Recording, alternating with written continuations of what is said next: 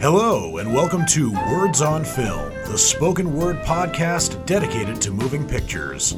I'm Dan Burke, your host and movie critic, and I'm here to tell you exactly what I think of some of the latest movies out right now.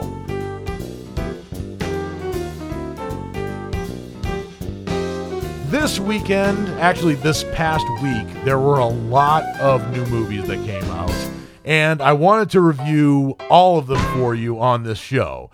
I'm reviewing a lot of the major ones, including the one big movie that came out in theaters this past weekend, but I didn't get to all of them, unfortunately.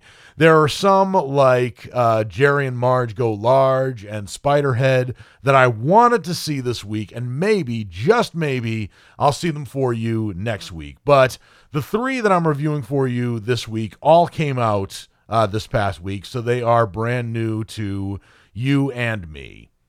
The first movie I'm going to be reviewing for you is Lightyear, which is based on the Toy Story character Buzz Lightyear, and it is a spin-off of the Toy Story film series, serving as an origin story for the fictional test pilot / astronaut character, after whom the Buzz Lightyear toy action figure featured in the main films was inspired.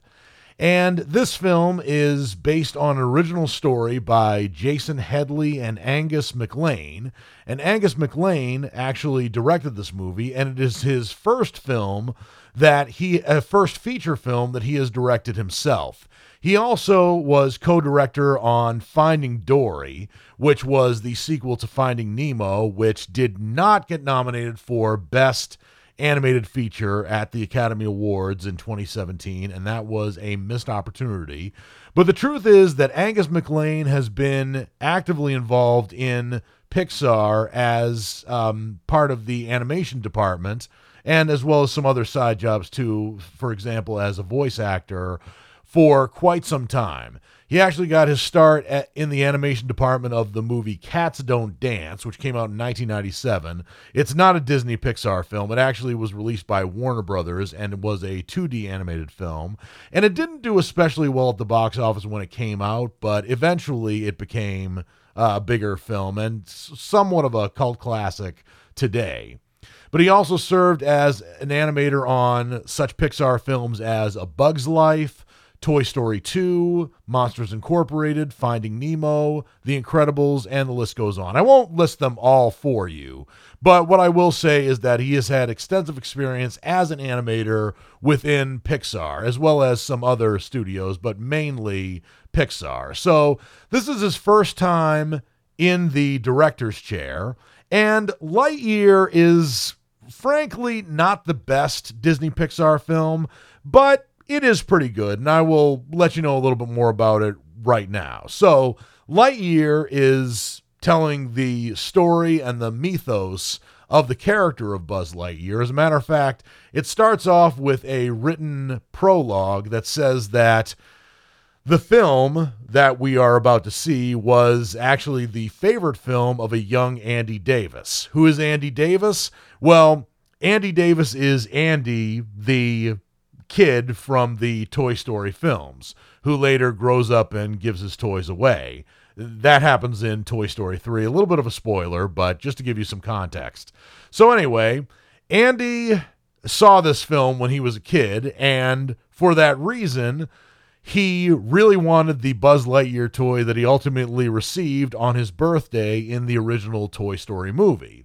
So, as I was watching the film, I was thinking to myself, if I were 8 or 9 years old, presumably around the same age that Andy was in the original Toy Story movie, if I were to watch this film, would I want to get the Buzz Lightyear action figure? And more specifically, does this seem like a film that would come out in the 80s or 90s? And, well, the answer to the second question is maybe. The answer to the first question is, I don't exactly know, because Lightyear is definitely a film that is family friendly, but would kids want to go out and buy a Buzz Lightyear action figure based on the character in the film? Well, I'll let you know.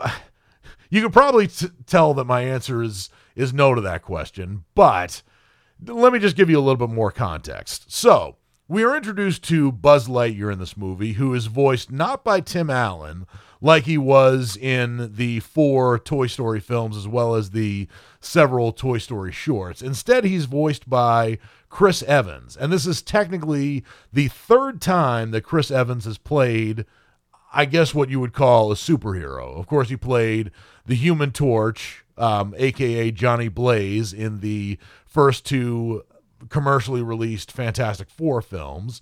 And, of course, he also played Captain America in the Marvel Cinematic Universe. But anyway, here he is playing the voice of Buzz Lightyear, and to Chris Evans' credit, he does pretty well doing an original take on Buzz Lightyear. He doesn't do an imitation of Tim Allen, because I think that Tim Allen brought sort of a caricature of a character to Buzz Lightyear when he was playing him in the Toy Story movies, and for good reason, because the action figure is meant to be a caricature of the character on which Buzz Lightyear is based. He's not supposed to be Buzz Lightyear himself. So I think Chris Evans is good at giving Buzz Lightyear a little bit more grounded context. But in this movie, Lightyear, which is supposed to be somewhat of a prequel and a spinoff to Toy Story, Buzz Lightyear is, as you might guess, a space ranger in Star Command, and we are first introduced to him giving his star log, or something similar to that, which is mainly him opening his sleeve and talking to himself, which is immediately brought to the attention of the audience by his commanding officer and his best friend, Alicia Hawthorne, who is voiced in this movie by Uzo Aduba, who's better known as Crazy Eyes from Orange is the New Black. But she is a very talented actress, and as this movie shows, she's also a very talented voice actress. But anyway, we're introduced to the two of them as they explore the habitable planet Tikani Prime, with also a new recruit named Feathering Hamstan. A very long name, I know, but he's not in the movie for very long. So they are forced to retreat to their exploration vessel after discovering that the planet hosts hostile life forms. But when Buzz Lightyear is attempting to leave the planet, he actually damages the vessel as he is skyrocketing out of there. And it forces his crew to evacuate in order to conduct repairs and continue their journey. 1 year later, the crew has constructed a nascent colony along with the necessary infrastructure to conduct repairs. And Buzz himself volunteers to test hyperspace fuel, which is a key component of the repairs.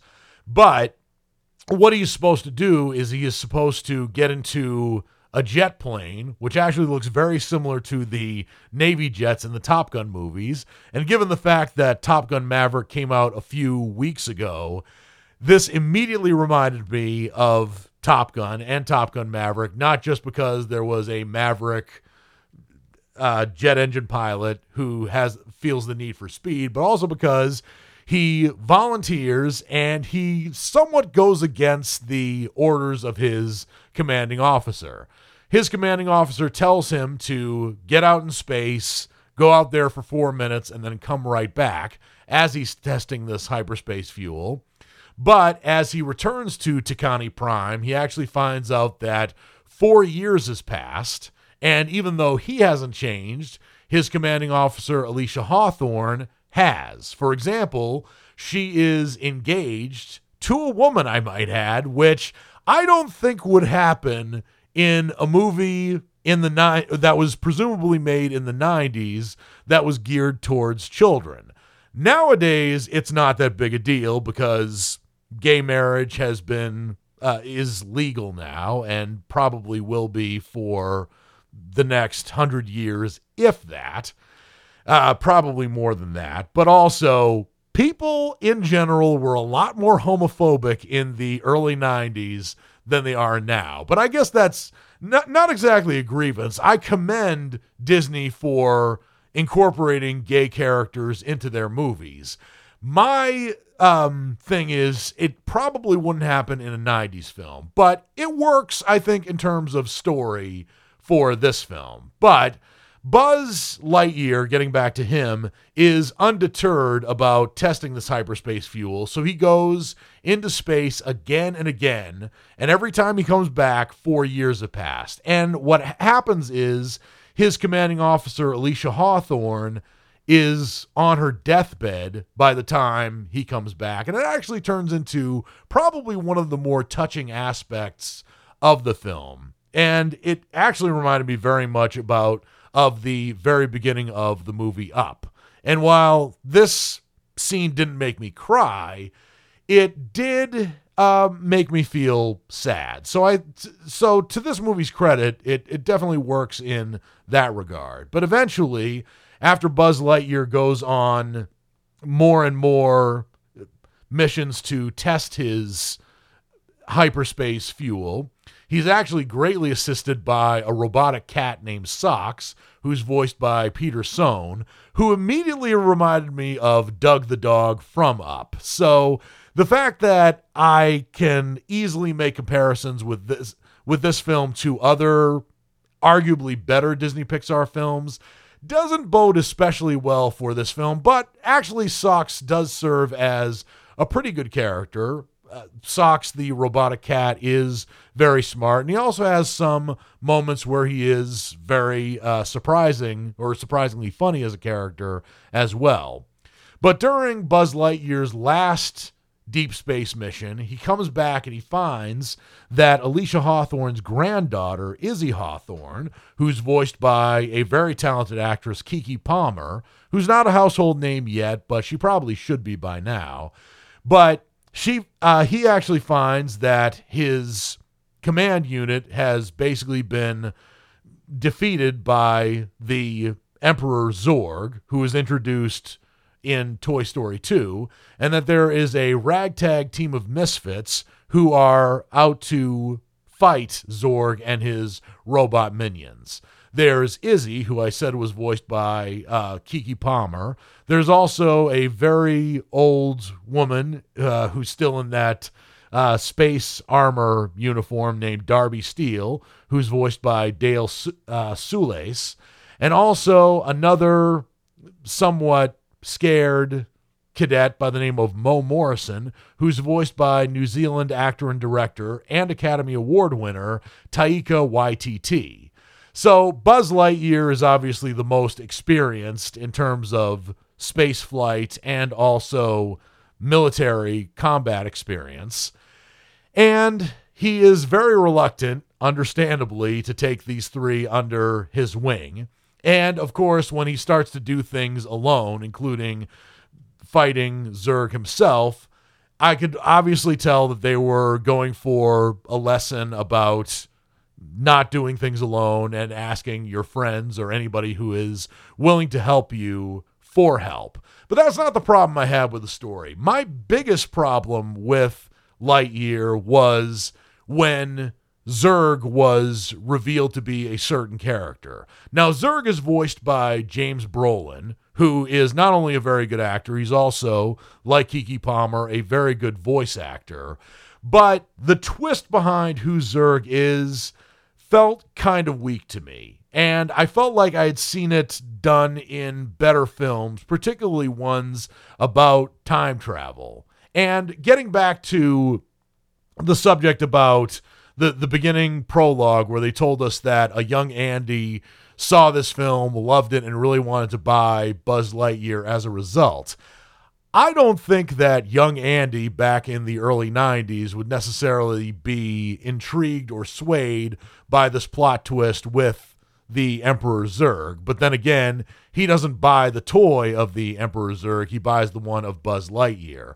But what really disappointed me about the Buzz Lightyear character was not Chris Evans playing him in this movie. He did a great job. What disappointed me was that one of the prominent themes in the original Toy Story was that A, the Buzz Lightyear toy was convinced he was a space ranger, not a toy, and second, he was convinced he could fly. So you would presume that the Buzz Lightyear in this movie could fly. He flies jets like Maverick does in Top Gun, but he doesn't fly with his own suit, which looks identical to the one in the Toy Story movie, which it should, but he doesn't bring out his wings, and the climax of the movie should have been him flying with his space uniform, which he should do, especially on a habitable planet like Tikani Prime, but he doesn't do that. And that, to me, was probably one of the most disappointing aspects of this film. Does it mean that it's the worst Toy Story movie, or rather the worst Disney Pixar film? Well, the worst Toy Story movie, I think if you put it in the Toy Story canon, yeah, it probably would be, but saying that Lightyear is the worst of the Toy Story movies is like calling Ringo the worst Beatle. It's not a terrible movie, but it did disappoint me because Buzz Lightyear, I think, should have flown with just his spacesuit. But hopefully he will get to do that in the sequel. And even though this movie did have some very good characters, I especially loved Buzz Lightyear, his interpretation by Chris Evans. I loved the characters of Alicia Hawthorne and Izzy Hawthorne, especially Izzy grounding this movie like she does. But I wanted Buzz Lightyear to do more, and I also wanted him to take on a more formidable villain than Zurg ultimately turns out to be. Instead, Zurg comes off as a second-rate Darth Vader, and that really doesn't bode very well for this story. However, this movie is very well animated. I think that it doesn't exactly shoot for the stars, but I hope it does in the sequel, which is why I give Lightyear my rating of a checkout. It's not the best of the Toy Story movies. In fact, it comes in fifth. It's definitely not one of the best of the Disney Pixar films, but I do think that it did take a chance with a movie that's not all comic relief. But again, it goes back to that question: if I were Andy's age and I were to have seen this film in the early 90s, would I want to go out and buy the Buzz Lightyear toy? My guess is probably not. But then again, who knows how many movies the character of Andy has seen as opposed to me, because I've seen a ton of films. Plus, I'm a guy in my late 30s who has seen so many films, more than probably about 99% of the people that I've seen. But Buzz Lightyear, or rather the movie Lightyear, was not as good as it could have been, but I do think that a sequel, especially with the top-notch animation that this one has, could add more to the Lightyear mythos than this movie does. And I think the movie is good enough to deserve a sequel, and hopefully it gets one that's better than this.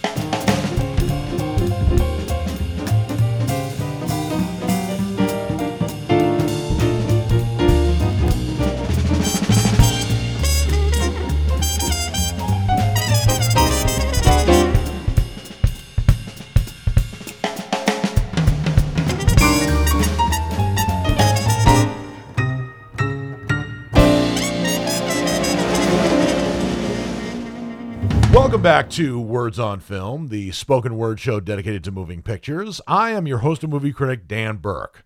The next movie I'm going to be reviewing for you is Good Luck to You, Leo Grande. This is a film that is brought to you by Fox Searchlight Pictures, which is actually now owned by Disney and is one of the Disney's branches, along with Miramax, Touchstone, and Hollywood Pictures, I think just to name some of them, that are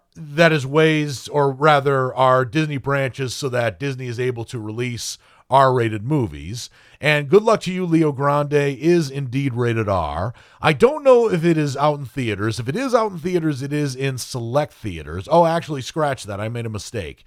It is only available to view on Hulu, but it could be one of those films that could be eventually released in theaters, because it certainly is one of those films where you can go somewhere and sit down and have your attention solely on the screen. But it is available only on Hulu, and it came out on Hulu on June 17th, 2022. And it is directed by Sophie Hyde, And it is about a woman by the name of Nancy Stokes, who is a 55-year-old widow who is played here by Academy Award winner Emma Thompson. And she is yearning for some adventure, human connection, and some sex. Good sex.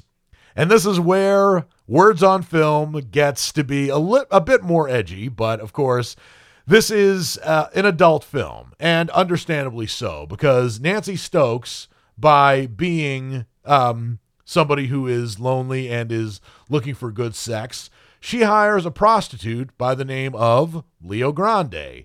And he is played in this movie by Daryl McCormack, who is a man who is almost 30 years old. He was born on December 20th, 1992.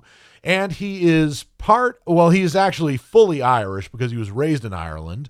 But his mother was Irish and his father was actually African American, or rather is, because they're both still alive. So you can tell that Daryl McCormack is Irish from his accent, not necessarily by looking at him. Although Ireland has come a long way over the last few decades in being diverse, and Daryl McCormack is definitely not the first black Irishman that I've seen, but he's probably going to be one of the most well-known based on the success of this movie, in which both he and Emma Thompson do an incredibly good job. So, a little bit of background about this movie. It does take place in Great Britain, presumably in London, although it doesn't tell you exactly where the movie takes place. And one question you might be asking yourself, particularly if you're American, is prostitution illegal in the United Kingdom?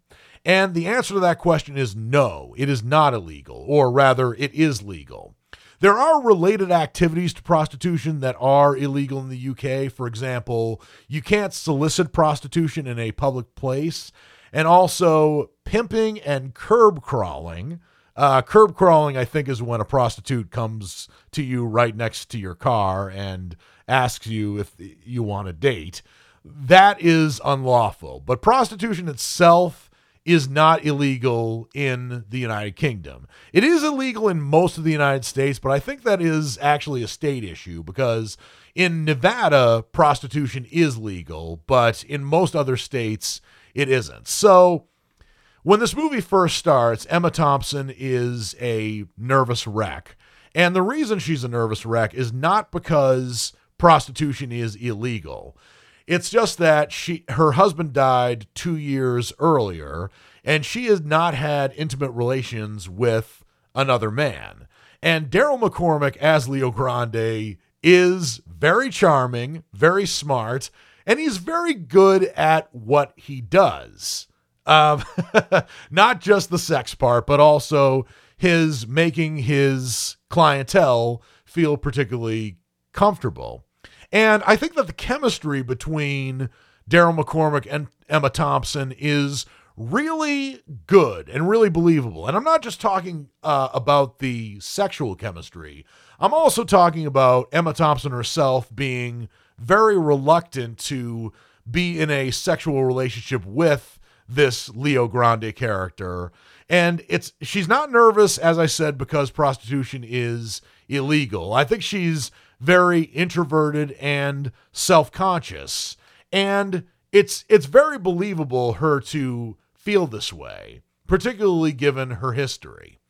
And Good Luck to You, Leo Grande is a movie that takes place almost entirely in a hotel room. And it takes place over the course of 3 or 4 days.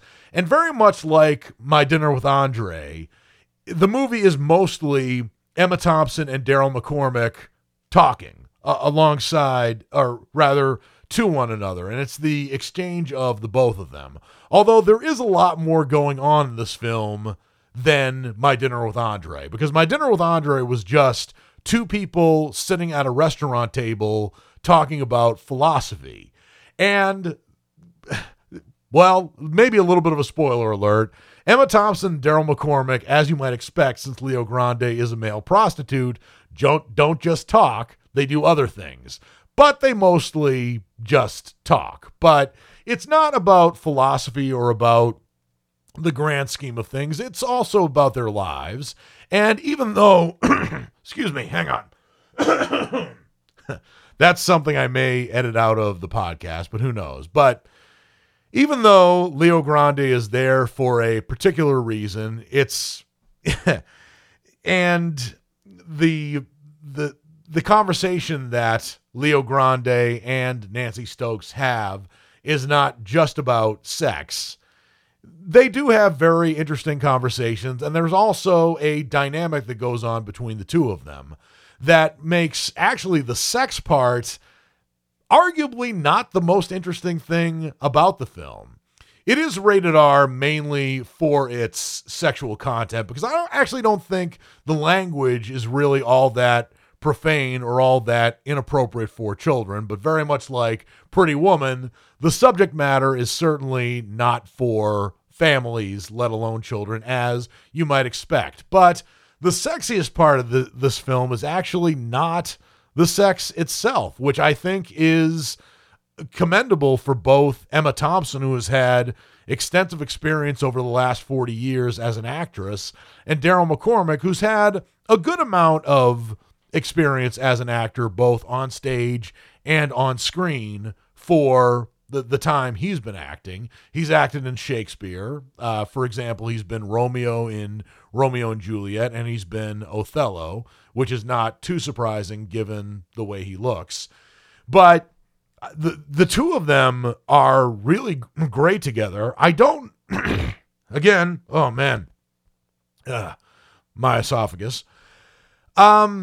Emma, I don't know if this is Emma Thompson's best performance, but it is one of her best. And I think it could be considered a breakthrough role for Daryl McCormack himself. The two of them work really well together through the good times in which they communicate and some of the bad times that come up. And as I was watching this, I was thinking that this could be a one-act play.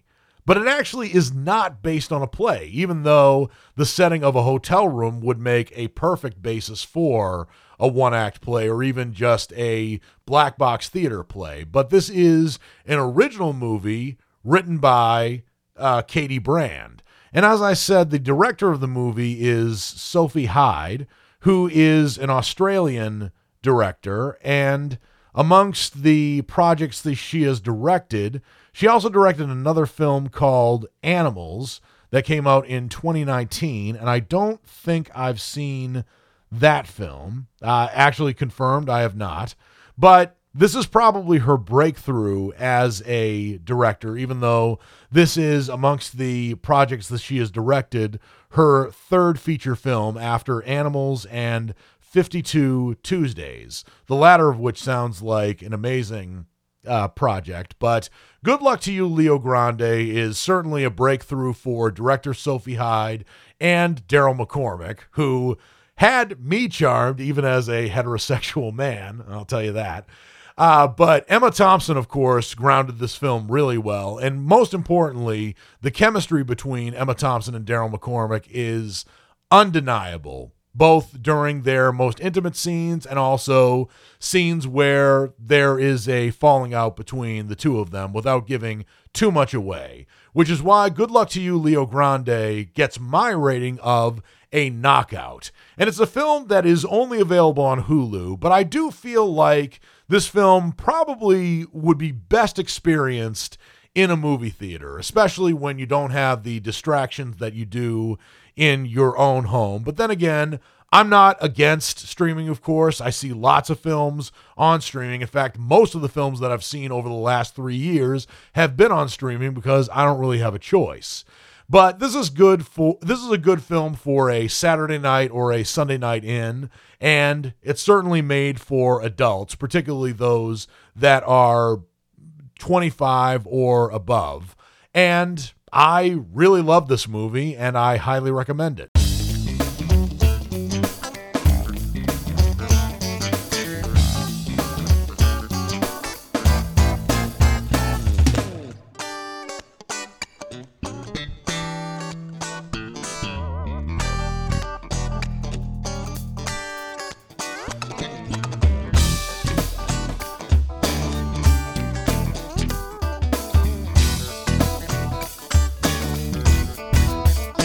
Welcome back to Words on Film, the spoken word show dedicated to moving pictures. I am your host and movie critic, Dan Burke. The next movie I'm going to be reviewing for you is Halftime. This is a documentary that was released on Netflix on June 14th, 2022. And even though you won't necessarily get the immediate idea that this is a documentary about a certain celebrity that is not related to sports, it might surprise you that this movie is about Jennifer Lopez.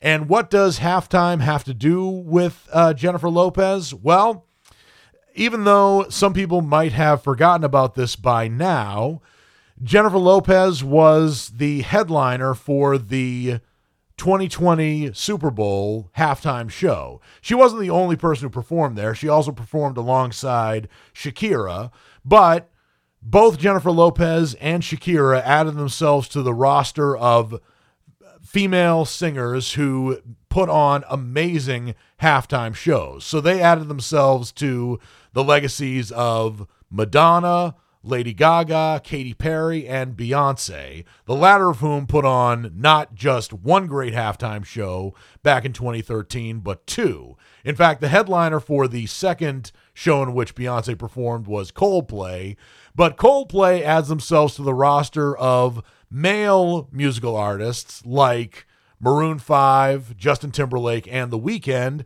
as male artists who put on decidedly mediocre halftime shows during their respective Super Bowls. So the women over the last 10 years really brought their A game to the Super Bowl halftime shows, and the men, with the primary exception of Bruno Mars, did not. Although this last halftime show, I thought Dr. Dre, Eminem, and Snoop Dogg did very well, but they were also joined by Mary J. Blige, who did an amazing job. But from 2012 to 2021, the women were unquestionably the best halftime Super Bowl performers.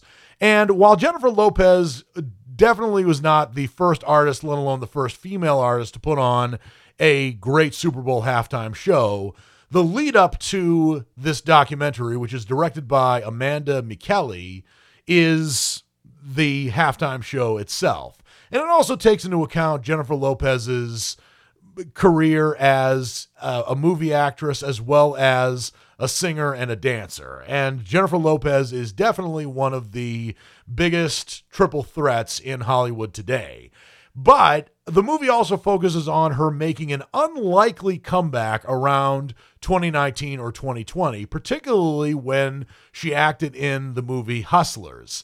And Hustlers was a movie I saw when it came out, but it was out when Words on Film was on hiatus, and I was trying desperately to find a radio station that would pick up my show after I left Boston, Massachusetts. But the movie Hustlers was an excellent film, and Jennifer Lopez in the film was fantastic. And I wish I could gush about her more around the time the movie came out. Constance Wu and Keke Palmer and other actresses in the film were also very good, but Jennifer Lopez was dynamite. And not just her pole dancing scenes, although those, of course, made great YouTube videos later and amassed millions of watchers.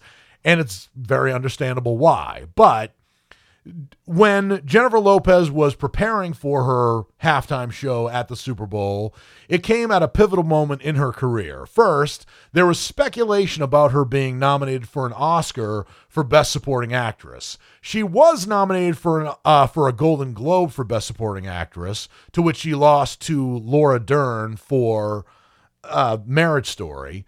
And ultimately, you find out that she was snubbed for that Oscar nomination, which I think the Oscars missed out on a huge opportunity. And as this movie demonstrates, many of the people in the press, particularly film critics, also considered Jennifer Lopez one of the biggest snubs that year. But I think but I think when the halftime show came on, a lot of critics, not just film critics, said that she probably wasn't nominated for an Oscar, but she owned the Super Bowl that year, and I 100% agree. And the movie does a very good job leading up to both the halftime show and also taking you alongside Jennifer Lopez herself, getting prepared for the various nominations that she received for the movie Hustlers. And this movie is more, not so much of a vanity piece as much as I would have expected. It doesn't do everything really correctly when it comes to analyzing Jennifer Lopez's life and career. It's not perfect in that regard, and somewhat imbalanced when it comes to some aspects of her career that I think they could have highlighted while not taking away the dynamics of her performing in the Super Bowl halftime show. But at the same time, it's not a vanity piece. Jennifer Lopez is the primary focus of this documentary, but she doesn't serve in any other capacity. If she served as a producer or an executive producer, probably then would I find that this movie is more of a vanity piece. But the truth is, Jennifer Lopez, whether you love her or you hate her, and I don't hate her, I've always admired her. Maybe she hasn't made the best movies every now and then, and maybe when she started her music career, her movies for at least 4 or 5 years were not as strong as they were before she started her music career. But I've always admired Jennifer Lopez for her work ethic, and some people were very quick to dismiss her as a diva in the worst sense of the world, but in the worst sense of the word. And maybe she also does not have the best taste in men either. But that's just my opinion outside of the realm of movies. But I've always admired her for her work ethic and the fact that she is over the age of 50. And not only does she look amazing, but she's also turning out really quality art. Albeit commercial art. Hustlers was an excellent film in which I thought she acted very well. Her Super Bowl halftime performance was critically lauded. And the movie also deals with her point of view of the way that Latin Americans, especially Mexicans, were being treated during Donald Trump's administration. And she was also going to very, I think, subtly bring some light to Mexican families that were being separated at the border because their parents were illegal, but their children were not only separated from their parents, but they were also being put in cages. And the way that the NFL handles that, which is caught on camera here, is something that will make you probably not appreciate not the NFL itself, but the owners of certain NFL teams, and maybe even the general manager of the NFL himself, whose name I won't reveal here, but you could probably look it up. But Halftime is a documentary that I think does not perfectly summarize the best of Jennifer Lopez's life and career. And there were chapters of her life that I would have liked to have seen a bit more in this film, but it does. Halftime gets my rating of a high checkout because Jennifer Lopez, again, whether you love her or you hate her, A, is a fascinating figure, and B, has certainly worked. I'm trying not to make any references to features of Jennifer Lopez that are most well known, but she's worked very hard to get to where she is today, and that is admirable. But Halftime resisted being basically a vanity piece. And I'm glad it wasn't. But I think that the story of Jennifer Lopez could have been told using some other archive footage as well as some other candid shots a bit better. But I do think that Halftime is a documentary from which people can learn a lot about her, but also what it takes to really make it in this industry and have the staying power that Jennifer Lopez does, which is honestly not easy. And for that reason, I admire Halftime, and I do think it is worth checking out.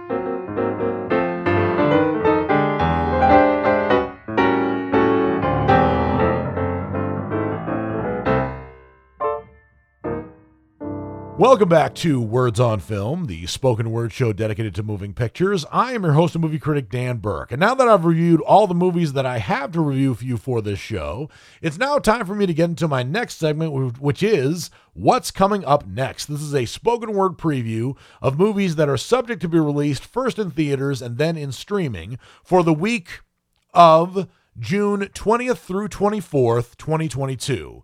And there are two big movies that are coming out in theaters on June 24th. The first is a movie that is called Elvis.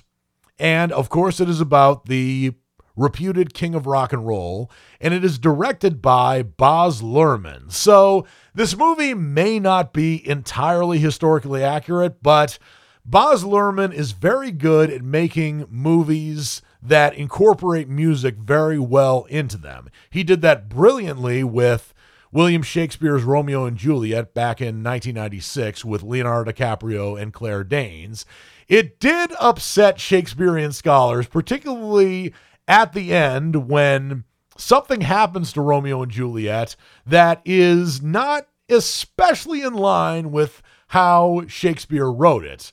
But I think everyone else, including Shakespeare scholars, did appreciate the fact that it took place in modern day and it still used the Shakespearean language. But it was a really good interpretation of Romeo and Juliet, and I still think it stands the test of time 26 years later. He also did Moulin Rouge, which was not for everyone. It was nominated for Best Picture and other various Oscar nominations, but people either really loved it or really hated it. I'm kind of on the leaning towards love, but I didn't exactly love it, but I still appreciated it for its originality. And Baz Luhrmann directed some other films as well, including The Great Gatsby, where he tried to do the same thing with The Great Gatsby as Romeo and Juliet, only that The Great Gatsby took place in the 1920s, but he incorporated contemporary rap music into the film, which I didn't think exactly worked. And I think he thought that in The Great Gatsby, the most interesting parts of The Great Gatsby were the parties that Jay Gatsby threw. And those were not the most interesting parts of the story of The Great Gatsby as F. Scott Fitzgerald wrote it. But the most dramatic parts were kind of subpar, even with great actors like Leonardo DiCaprio and Carey Mulligan and Tobey Maguire in the film as well. But Baz Luhrmann took a break from films, and he actually directed a really great limited miniseries on Netflix called The Get Down, which took place in New York City during the late 1970s. Now, I review movies on the show, but The Get Down was a fantastic miniseries, and it's still available for viewing on Netflix. In fact, I wish they had made more episodes of that show, and it was very critically acclaimed, but Baz Luhrmann stopped doing it, A, because it cost Netflix way too much money, and secondly, he wanted to move on to other projects. So one of these projects is a semi-biography about Elvis, and it details his humble childhood in Tupelo, Mississippi, which is where he was raised. He was born, I believe, in Memphis, and that's ultimately where he got his he bought Graceland, and it became a shrine, and it's still a big tourist attraction to this day. I, of course, live in Nashville, which is 2.5 hours north of Memphis. I have not gotten to see Graceland, but I would really love to see it someday, and I probably will this year. But this movie details Elvis from his childhood in Tupelo, Mississippi, to his rise and stardom starting in Memphis, Tennessee, and his conquering of Las Vegas, Nevada. And he becomes the first rock and roll star and changes the world with his music. Elvis in this movie is played by Austin Butler, who is an American actor, and the role of Colonel Tom Parker is played by Tom Hanks. And this is arguably the first time Tom Hanks has not played a likable person since Road to Perdition. Or maybe Catch Me If You Can. But I'd be very interested to see how Tom Hanks interprets Colonel Tom Parker, who is both Elvis's best friend and worst enemy, both the best and worst things to happen to Elvis as a performer. But I'm very eager to see Elvis, and I will, and I'll let you know what I think about this movie on the next show. Another movie that is subject to being released in theaters is a movie that's called The Black Phone. This is a horror film, and it's about a 13-year-old boy who, after being abducted by a child killer and locked in a soundproof basement, he starts receiving calls on a disconnected phone from the killer's previous victim. Now that premise alone gives me chills. And this movie co-stars Ethan Hawke, but I don't know if Ethan Hawke plays the child abductor. He could, but all I'm being told from the poster is that it's a guy who's wearing this mask with a very creepy smile that reminds me of Milton Berle on acid. I'm very interested to see this movie. I don't know if it's going to be good or not. I don't know if it's going to be scary, but I will see it, and I'll let you know what I think on next week's show.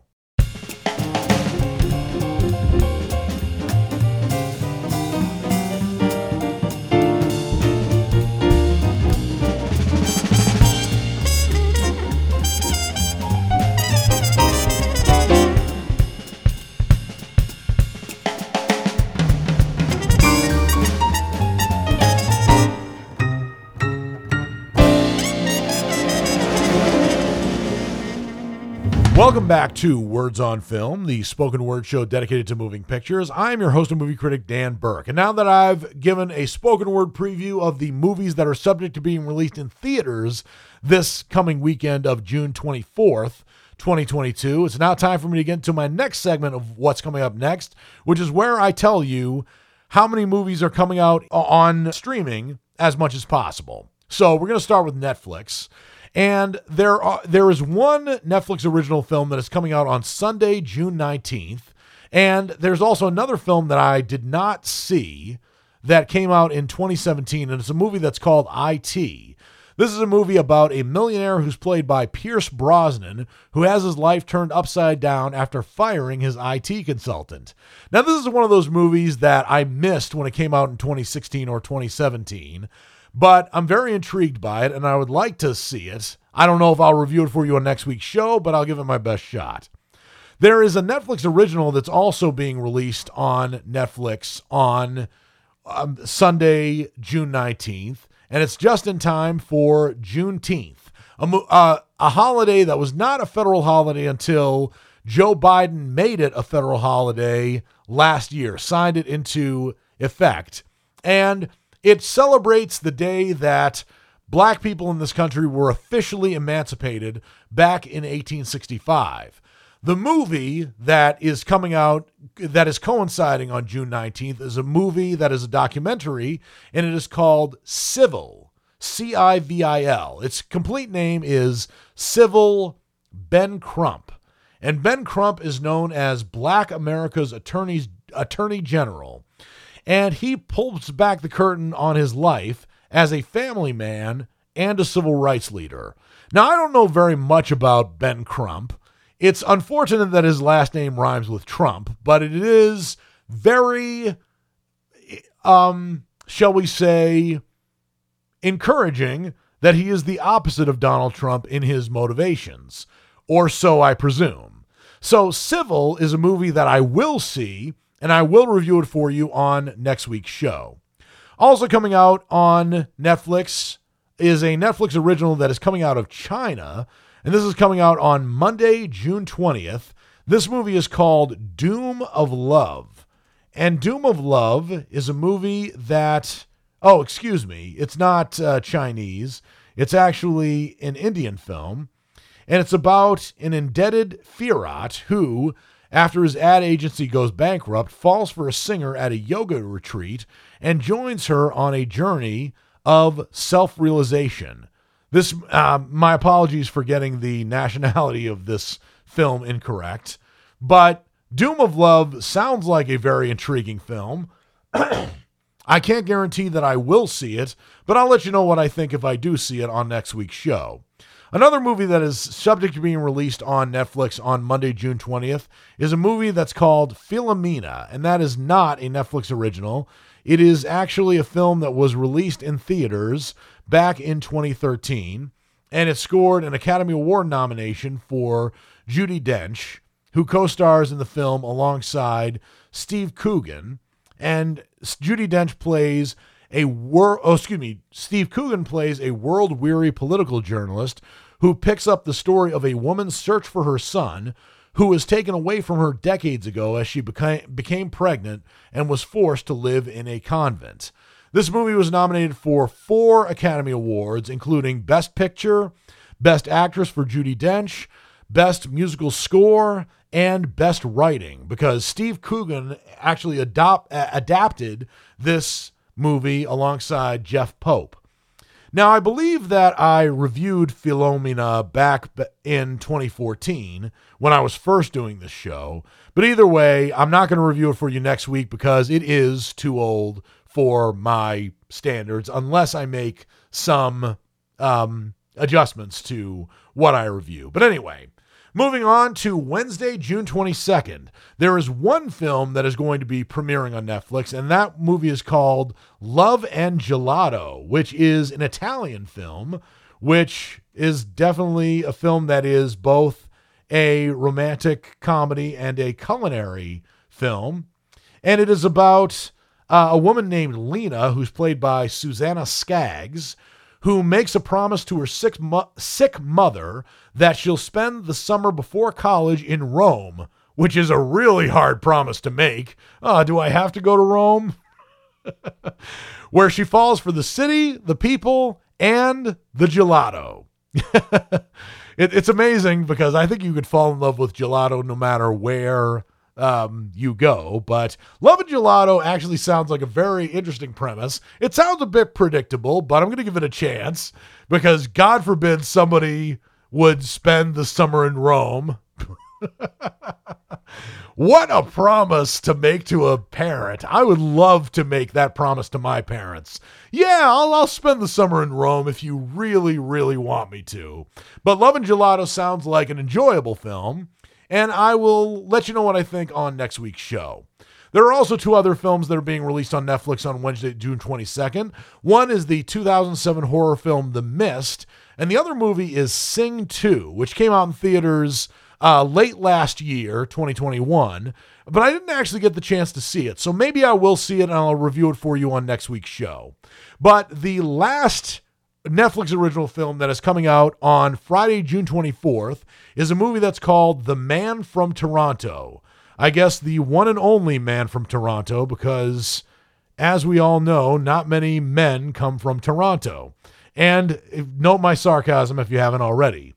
This is a movie that is actually a comedy, and it stars Kevin Hart and Woody Harrelson. Woody Harrelson is the titular Man from Toronto, and he is apparently the world's deadliest assassin, and Kevin Hart plays New York's biggest screw-up, according to the premise, and they are mistaken for each other at an Airbnb rental, which sounds like a very funny premise. And Kevin Hart has starred alongside more serious actors before and action stars.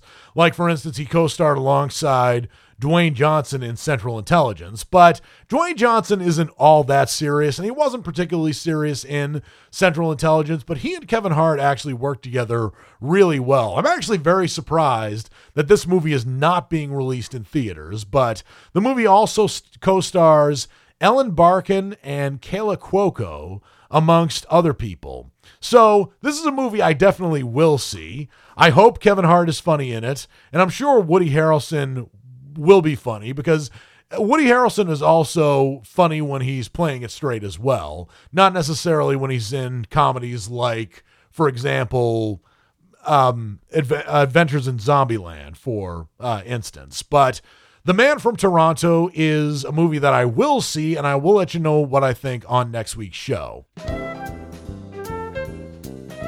Well, that's all the time I have for this episode of Words on Film. I always love talking about movies, and I hope you liked what you heard. If you did, please subscribe and rate the show and leave comments if you can.